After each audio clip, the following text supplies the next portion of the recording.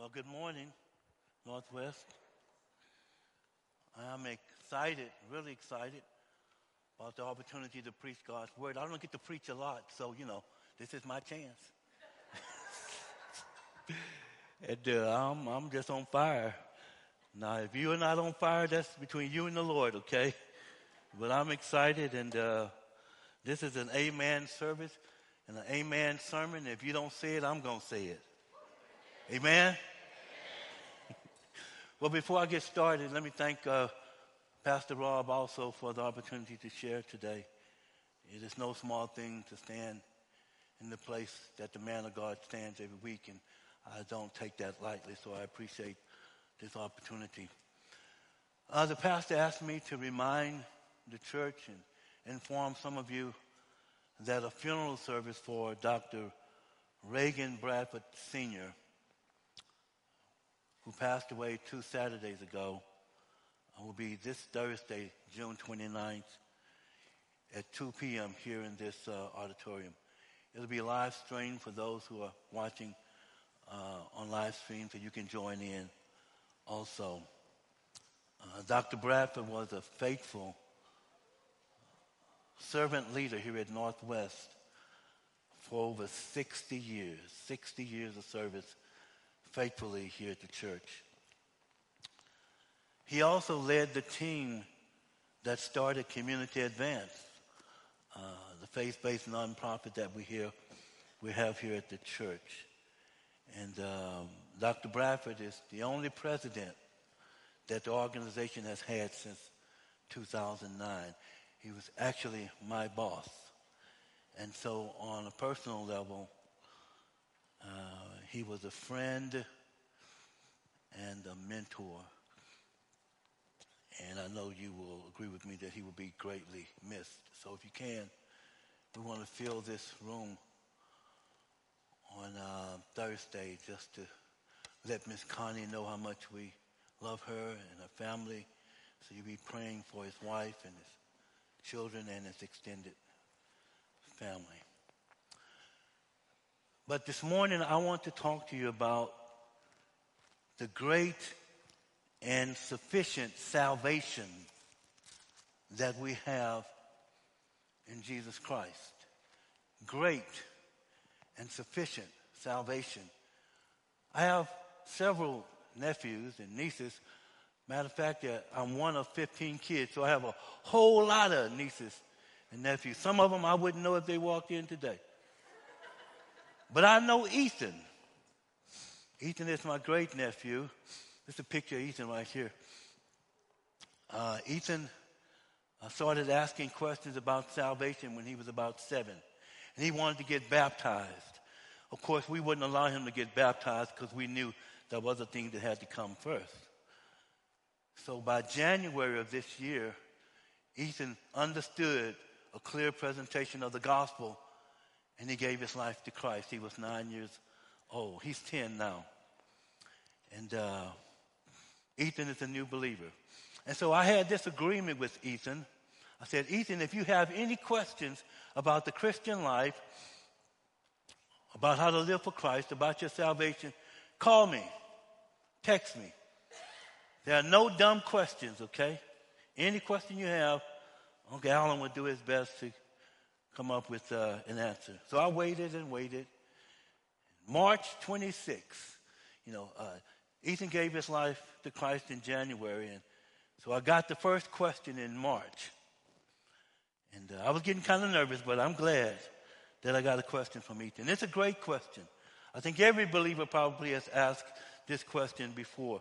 And I quoted, this is Ethan's question. He said, and I quote, I have a question, Uncle Alan. If I sin a sin and I'm saved, will I still be saved? Unquote. That's Ethan's question. Isn't that a great question? Have you ever struggled with that question as a new believer? I remember struggling with that question as a new believer. After I'm saved, if I sin, am I still saved? Matter of fact, I went to a local pastor about 6 months after I was saved. I asked him that question, and he couldn't answer. I said, oh, no, I'm in trouble. And so I set out on a quest to find the answer to this question and questions like this. If I sin a sin, Ethan said, and I'm saved, will I still be saved? Great question. So I'm going to rephrase Ethan's question a little bit, and so we can encapsulate it and understand it. What Ethan is saying is, Uncle Allen, can I lose my salvation? Can I lose it? Once I have it, can I lose it? Another way of saying it, and this is what I asked that pastor, if I lose it, how do I get it back? You didn't ask that question? I did. I see one other person ask that question. Appreciate that. Then another way you might say it is my salvation in Christ secure? Is staying saved dependent upon how well I behave? Do I have to behave perfectly? Or do I have to behave well in order to stay saved once I am saved? That is Ethan's question. Uncle Allen, if I sin a sin while I'm saved, will I still be saved? Great question, Ethan.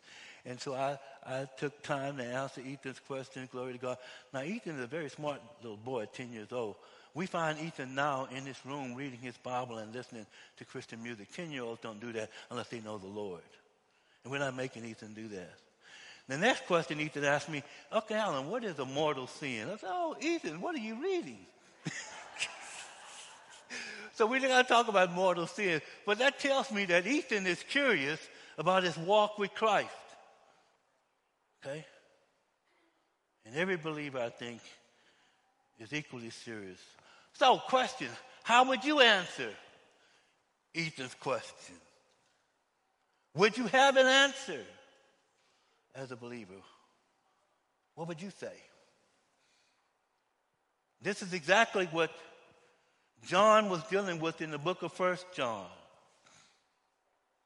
False teachers were attacking the church, this new thing called the church that John was leading, and he writes to this church. And these people are questioning the efficacy of Jesus Christ to save you and to keep you saved. Is trusting Jesus Christ sufficient for salvation and for staying saved? They were being questioned. A lot of different groups were trying to come into this thing called the church. The Gnostics were saying that Jesus couldn't be God because God would not come in a fleshly body because matter is evil and God would not enter matter. So they said he couldn't be God. He was dealing with that. Cyritism was saying that Jesus and the Christ were two different people. So there was no God-man. You had God and you had man. The Bible teaches that they were combined together and he was the God-man. But Cerinthus was teaching something different. Docetism or Docetics was saying that God or Christ only appeared to be a man. It wasn't really God. He just appeared that way. It was an optical illusion. God played a David Copperfield on the people. It wasn't really him. So these are the things that John was dealing with. Was he really God in the flesh? Was he God in a body? Was he divinity incarnate? Did he die on the cross? Was it the God-man that died on the cross? Did he really shed blood? That's what the Docetics said. It wasn't real blood. When they pierced him in his side, was it real water and blood that came out? When they put the thorn and the crowns on his head, was that real blood that passed there? When he entered the Holy of Holies, did he shed in real blood? Was it blood? That was the question that they were asking. So John responds in 1 John chapter 1 to this one, was he really God? Look at what it says. This is beautiful. When you understand the context, you understand why John wrote this. He said, wait a minute. He was God. He says, verse 1, chapter 1 in 1 John, that which was from the beginning, we heard him. He was real. We have seen him. And not only did we see him, but with our eyes, we have looked upon him. In other words, we gazed upon him. We beheld him. And our hands have handled him.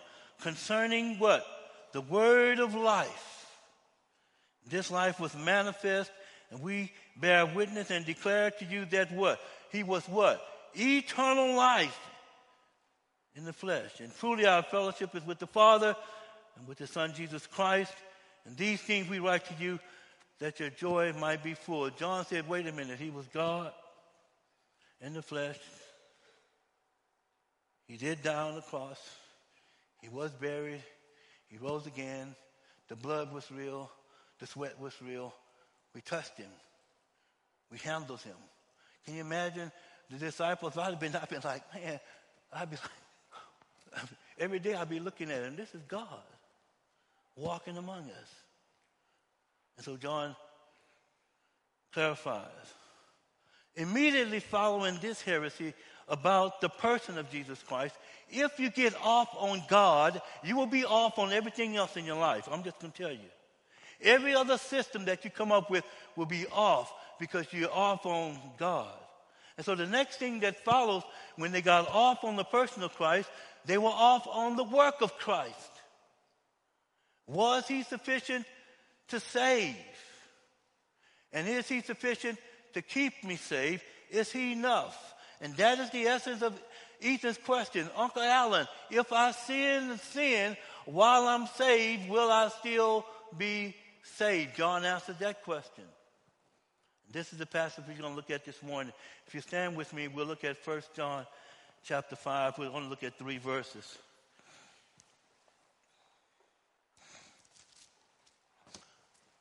Tell you what, when I discovered these verses, changed my life. Changed my life forever. John writes in verse 11, this is the testimony that God has given us eternal life. And this life is in his Son. He who has the Son has life. You might add the word eternal life. He who does not have the Son does not have the life or the eternal life. These things I have written to you that believe on the name of the Son of God, that you might know that you have eternal life. You can know that you have eternal life, and that you might believe on the name of the Son of God. You may be seated. So that's John's response to the heresy. So basically what John says with regard to eternal life, either you have it or you don't. You see that there? Either you have Christ or you don't. It's in Christ. Right? These things that it's in Christ. Either you have it or you don't. And so basically, he answered the question for us, and I'm going to take the long route, okay? Because the pastor would want me to preach longer. So basically what John says is there, I'm going to answer the question, and I'm going to tell you why. That we cannot lose our salvation. Getting saved as well as staying saved is not dependent upon how well you behave. It is not dependent upon how well we behave. How well or not well I behave has nothing to do with getting saved. It has absolutely nothing to do with staying saved. That is it.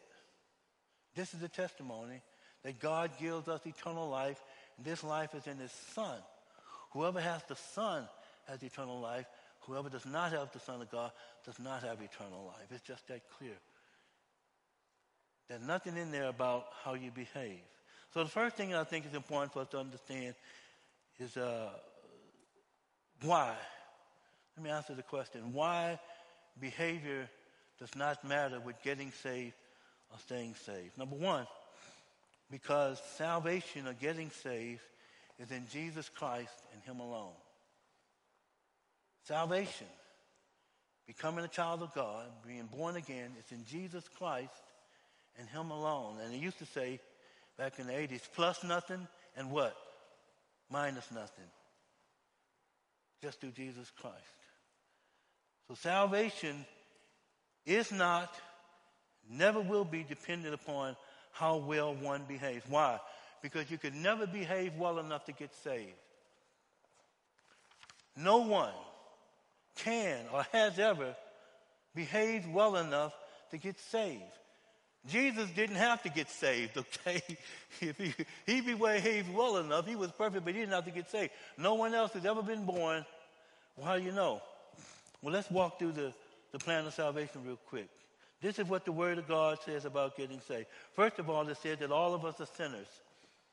Romans 3:23, all have sinned and come short of the glory of God. We miss the mark. God is holy. He is righteous. And for us to have a right relationship with him, we must be holy. We must be righteous. And he says, we all miss the mark. We don't measure up, no matter what we do. David said in Psalm 51:5, we were born sinners. He said, I was born in sin and shaped in iniquity. Did you know that you don't have to sin to become a sinner? You were born a sinner. It's like a cat. A cat doesn't go meow to become a cat. It meows because it what? Is a cat. The dog doesn't bark to become the dog. It barks because he is. That's just part of his nature. Sinners don't sin to become sinners. They sin because they're sinners.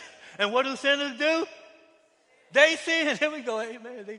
Amen. All the sinners sin. That's what they do. So what? Well, so what is that? Romans 6:23 said there's a penalty for sin. The wages of sin is death. Not just physical death, but eternal death. We were born because of sin in spiritual death. Unbelievers are spiritually dead. And then we see the results of sin in that men die physically. The death rate is 100%. And if Jesus comes, all of us are going to get some. Okay? And then there's eternal death. That's what he's talking about here. The penalty for sin is death. So the question is, what do we do? The Bible says there's nothing you can do to pay that penalty. But you owe it, and it must be paid. There's nothing I can do to pay the penalty, but I owe it because I'm a sinner, and it must be paid. And God does not play favorites. God doesn't say, Mr. McConnell, you come to heaven, and Alan, you go to hell. He's just as much a sinner as I am, and both of us are required to pay that penalty. God doesn't play favorites. We say, isn't God love? Is he going to just let everybody come to heaven? Yeah, God is love, but you forgot that God is also just. And God must be loving and just at the same time. Justice says the penalty must be paid. And the scripture says there's nothing I can do to pay it. Romans 3:12 says that I can't be good enough to pay it. There is none good. No, not one. If you're trying to be good enough to satisfy God, you can't do it. Romans chapter 3 verse 10 says, I can't do right enough to satisfy God. There is none righteous, no, not one. Isaiah 64:6 says, all of my righteousnesses are as filthy rags. Why? Because everything that I do is contaminated by my nature. Even the right things I do as a sinner are done with the wrong motives because I am a sinner. You see? All of my righteousnesses. I told y'all about my grandmother years ago, Emma Carter. I never saw the woman do anything wrong. Never heard her say anything wrong. She was a godly woman. But just based upon that, she would not make it to heaven. No matter how good she wasn't good enough to satisfy God. Then the Bible says you can't work enough to get to heaven. Ephesians 2:8-9 says, for we are saved by grace through faith and not of ourselves. It is a gift of God. It is not of work, so no man can boast. Helping old ladies cross the street, visiting the sick, feeding the hungry, getting baptized, preaching, singing in the choir. All of that stuff is work. God said none of that gets you saved because the penalty for sin is death. It's not preaching. God said, why should I let you in? I preach. No, you can't come. The penalty is death. Then Ephesians 2, verse 1 says that you who were dead, he's made alive, who were dead in trespasses and sin. And that's what I was talking about. We were born spiritually dead. Let me ask you a question. What can a dead man do for himself? Nothing. Absolutely nothing. So that's the condition we're in. Can't be good enough, can't do right enough, can't do enough work, and we're spiritually dead. Nothing we can do. We're totally helpless. So how do I know God loves me? The only way I know God loves me is that God chooses to do something to help me. Justice says the penalty must be paid. Love says, I'm going to pay it. Justice gets satisfied, and love gets satisfied. God is both loving and just at the same time. Romans 5:6 says, when we were yet without strength, without power, or helpless, remember, without strength, can't be good, can't do right, can't do work, spiritually dead. In this condition, Christ died for the ungodly, you and me. What was the penalty? Death. What did Christ do? He died. And who did he do it for? For us. Amen. Glory. Yes. Woo. Hey, that's shouting stuff there, brother. Romans chapter 5, verse 8 said that God demonstrated his love. Listen, the only way that I know that God loves me is that when I could not help myself, he did something to help me. He chose the very best for me to be like him. And the only way that he could do that was he had to die on Calvary's cross to pay for my sin. God demonstrates his love toward us, and that while we were yet sinners, Christ died for us.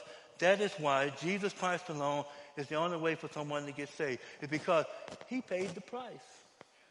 No one else paid the price. So Jesus says in John 14:6, I am the way, the truth, the life. No man comes to the Father except through me. Why, Jesus? Because I paid the price. I'm the only way you can get in. I'm your ticket in. Luke wrote in Acts chapter 4, verse 12, there is salvation in no one else, for there is no other name under heaven that has been given among men whereby we must be saved. That is the name of Jesus. Paul wrote in Romans 10:13, whoever calls upon the name of the Lord shall be saved.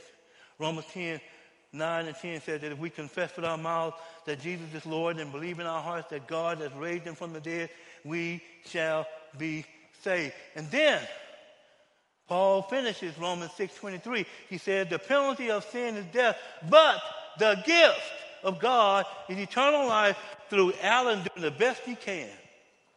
No. The gift of God is eternal life through who? Through Jesus Christ. Listen, every time you look through Scripture and talk about salvation, it's always through Jesus. It's never through anything else. So we see here that salvation is a gift. It's not something that we earn, and sinners cannot save themselves. That is exactly what John says in our passage. This is the testimony that God has what? Given us. Don't pass over that word. Eternal life. And this life is in his Son. Whoever has the Son has life. Whoever does not have the Son of God does not have life. Okay, so you say, Alan, all right, I'm saved. You got me through the door. I'm glad I'm here. All right. So what does the Scripture say there in that passage about staying saved? Because that's Ethan's question. Okay, Alan, if I'm saved, can I lose my salvation?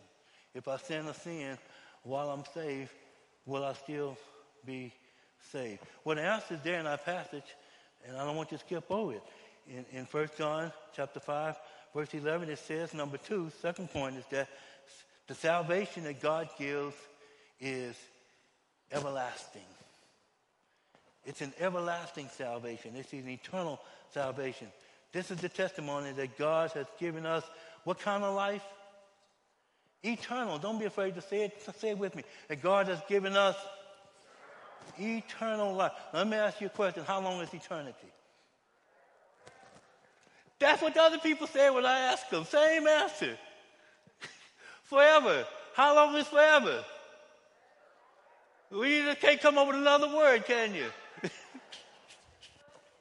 That's what the other people say. Well, how long is everlasting? Forever. So, would you all agree that it can't stop? Right? Everlasting, forever, eternal means non-stop. Can we agree? If you agree, say amen. Say it again. That's what they do it in the black church. Glory. Amen. And we're in a new church now, y'all. So what it says is that if my salvation never stopped, God would be lying. So the next question is, can God lie? And my question is how do you know?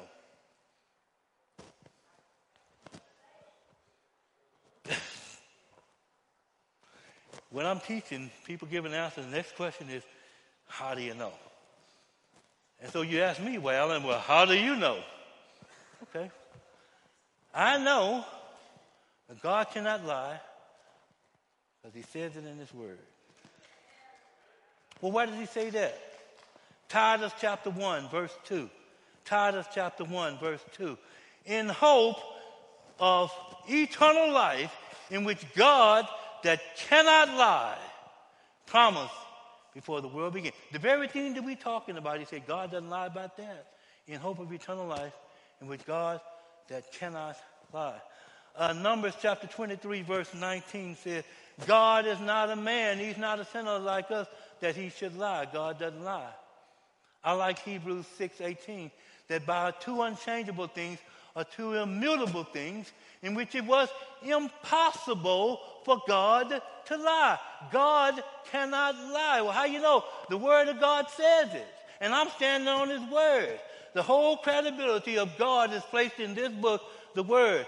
All scripture is God-breathed, profitable for doctrine, for reproof, for correction, for instruction in righteousness, that the man of God might be perfect, thoroughly furnished unto every good work. The psalmist says, forever, O Lord, your word is established in the heavens. John says, Jesus says, sanctify them in the truth. Your word is what? Truth. Jesus said, heaven and earth will pass away before the smallest jot or tittle in the word of God should pass away. Because God said it. Listen, if God should lie one time in the word, we throw the whole book away. We turn these pews into bar stools, let's have a party. For the day we live and tomorrow we die, let's live it up. But if the word of God is true, heaven is real, and so is hell. And God has requirements for getting into heaven. So how do I know? Because God cannot lie. So God said that if I put my trust in Jesus Christ, he gives me eternal life. And there are no exception clauses. I give you eternal life except if you. There are no if yous. I hear people saying, Jesus paid it all to him my old sin has left the crimson stain. He washed it white as snow. And an hour later saying, but I ain't going to let you keep me out of heaven because if I do this and I do this. What are you talking about? That's speaking out of both sides of your mouth. Either he paid it all or he didn't. The scripture says he paid it all. There are no but if yous. So, 3 times in one verse, he tells us that we cannot lose our salvation. In John chapter 10, verse 27 and 28, he says, my sheep hear my voice, and I know them, and they follow me, and I give them, verse 28, eternal life. He could stop right there. How long is eternity? Forever. If it ever started, God would be lying, right? Can he lie? How do you know? Well, Titus chapter 1, verse 2 says, in hope of eternal life, in which God that cannot lie, promised before the world began. Numbers 23:19 says that God is not a man that he should lie. Hebrews 6:18 said that by two unchangeable things, it's impossible for God to lie. So he could stop right there. But he doesn't stop right there. The next thing he says, and they shall never perish. Never means it can't happen, right? You cannot lose your salvation. You'll never become spiritually dead once you are spiritually alive. Never, never, never, never, never. If never turned to ever, then God is lying, right? Can he lie? How do you know? Well, Titus chapter 1, right? Verse 2 says, in hope of eternal life, in which God that cannot lie, promised before the world began. And then we have it in Numbers chapter 23:19. God is not a man that he should lie. Hebrews 6:18, that by two unchangeable things, it is impossible for God to lie. So twice he has told me, I cannot lose my salvation. And then he says, neither shall anyone pluck them out of my hand.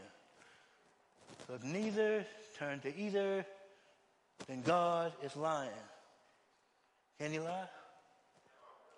How do you know?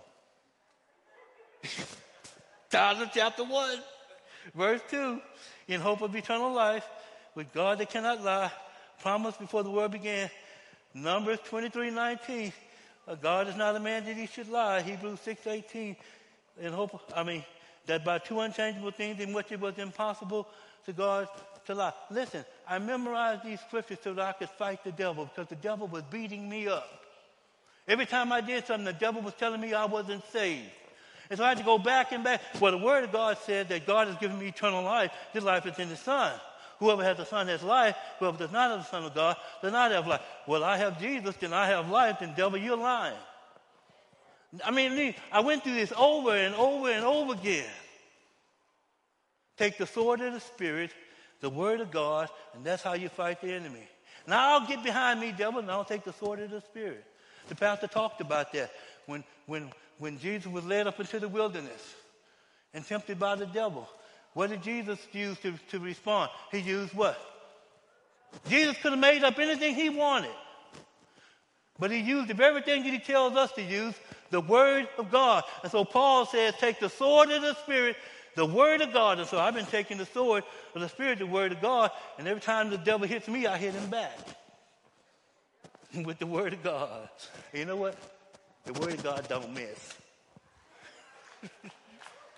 It don't miss. It hits the target. I didn't plan to say that. Back to the subject. 3 times in one verse he says, I can't lose my salvation. And then look out, he says, my Father who gave them to me is greater than all.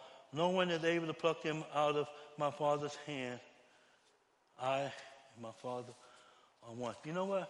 When it comes to salvation, I'm so glad that I'm not the one holding on to God.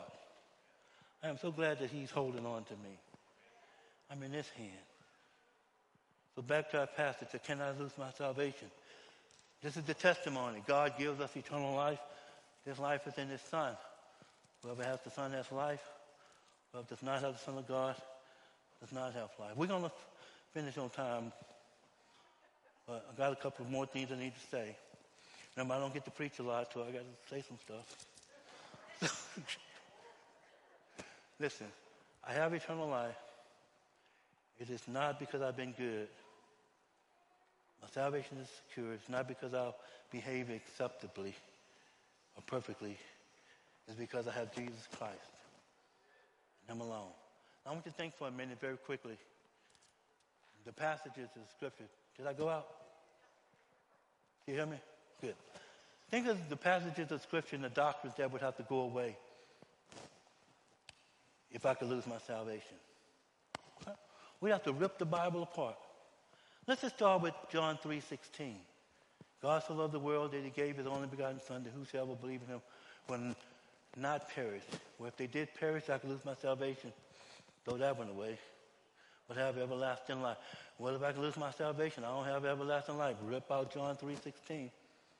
Can't stay. What about John 6:24? Truly, truly, I say to you, he who hears my word and believes on him and sent me has eternal life. Well, if I can lose it, then it ain't eternal because it stopped, right? And we said eternal means it can't stop. Well, if it stopped, then God is lying. Can he lie? I'm not going to ask you how you know. But I think you do. You shall not come into judgment. If I lose my salvation, I'm being judged. Pass from death to life. It's eternal life. Take that one away. John 10:28. We just went through that one. John 11. Jesus said to Mary and Martha, I am the resurrection and the life. He who believes in me shall live, even if he dies. That's physical death. And everyone who lives and believes in me shall never die. That's eternal death. You'll never experience eternal death because we believe in Jesus. Well, that one won't work. Take that one away. How about Romans 5:1? Therefore, being justified. Justification means that I have been declared right in the sight of God based upon the righteousness of Jesus Christ. If I can lose my salvation, throw away justification.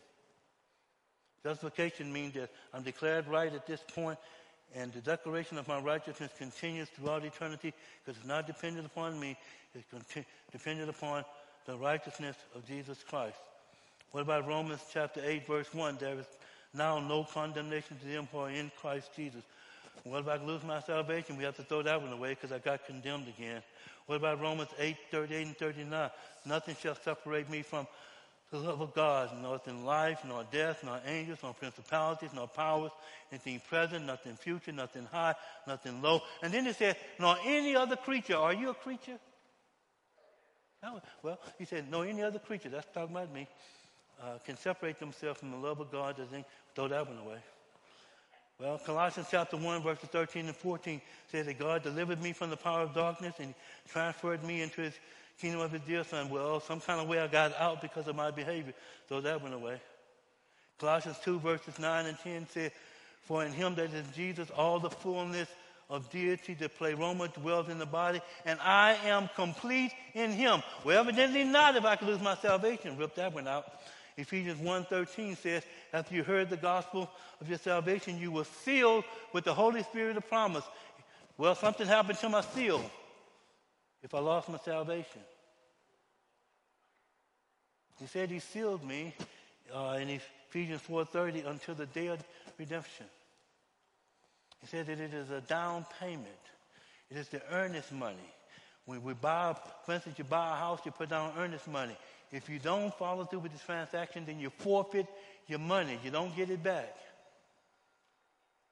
So what that means is that God says, I'm giving you the Holy Spirit as a down payment to say that you're going to get to heaven. Okay? All of us are going to get the basic package. Okay? And the basic package is you get to heaven. All right? Now, you may have different duties when you get there, but everybody's going to get there. You may have a tiny house, but you're going to get there. All right? You're going to get to heaven. Now, if God does not get me to heaven, he forfeits himself. Can God forfeit himself? Well, Philippians 1:6 says, he who began a good work in me will complete it to the day that Christ comes. Hebrews said that in the Old Testament they killed goats and bulls and they brought blood and they sacrificed, and the high priest went into the Holy of Holies once a year to make sacrifice for himself and for the people. And there was no chair in there because his work was never done. He went over and over and over again. But Hebrews chapter 10 said that when Jesus Christ entered into the spiritual Holy of Holies with one drop of blood, he shed his blood and he sat down, signifying that what? The work is done. Well, if I could lose my salvation, Jesus needed to get up. He gets up.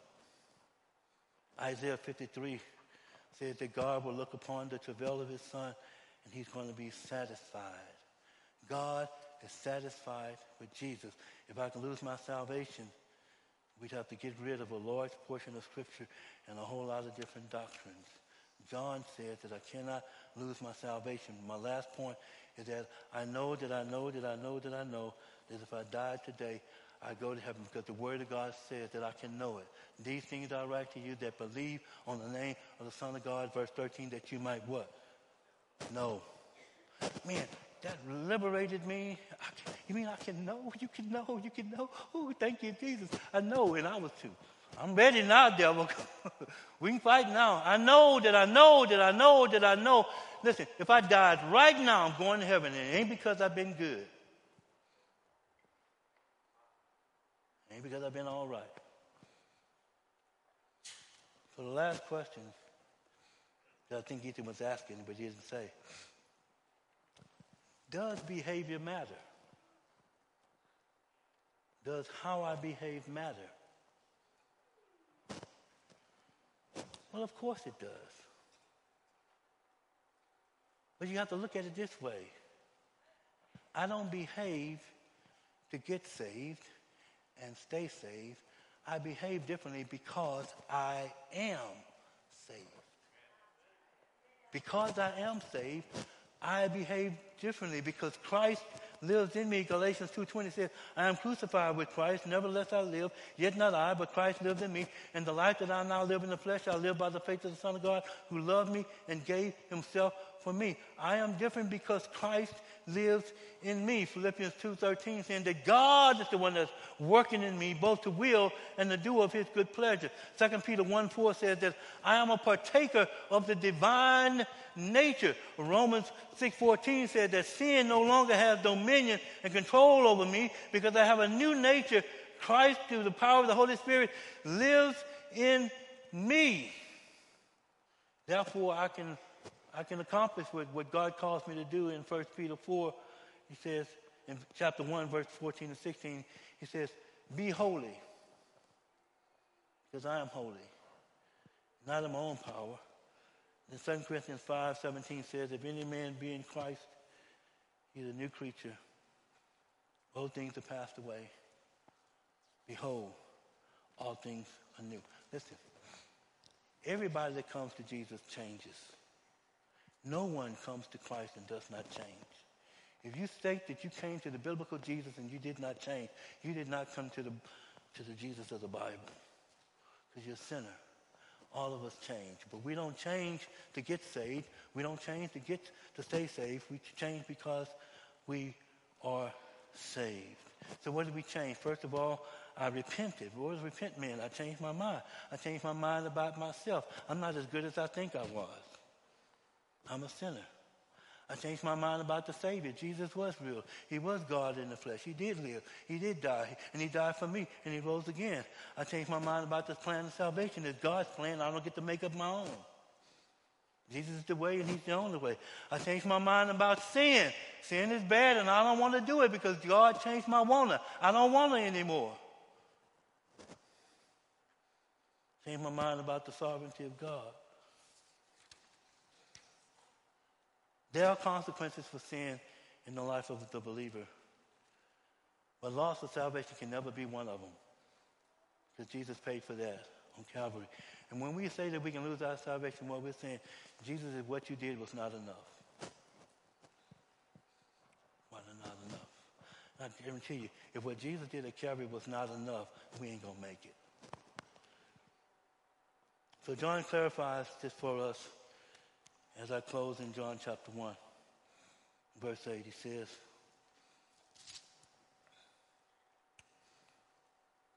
I say, if we say that we have no sin, we deceive ourselves and the truth is not in us. Alan is not sinless.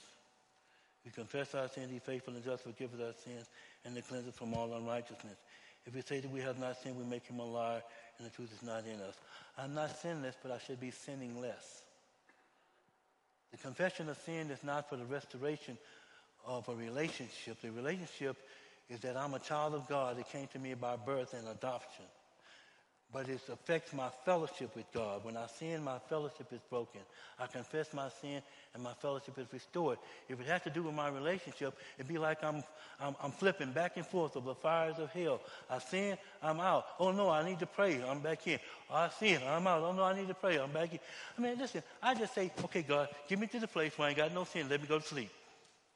Don't wake me up. Just let me die. But what if I have a bad thought, and I don't get to pray? Oh, no, I didn't make it. Oh, no. Who wants a salvation like that? God has given us a great salvation, and it is sufficient.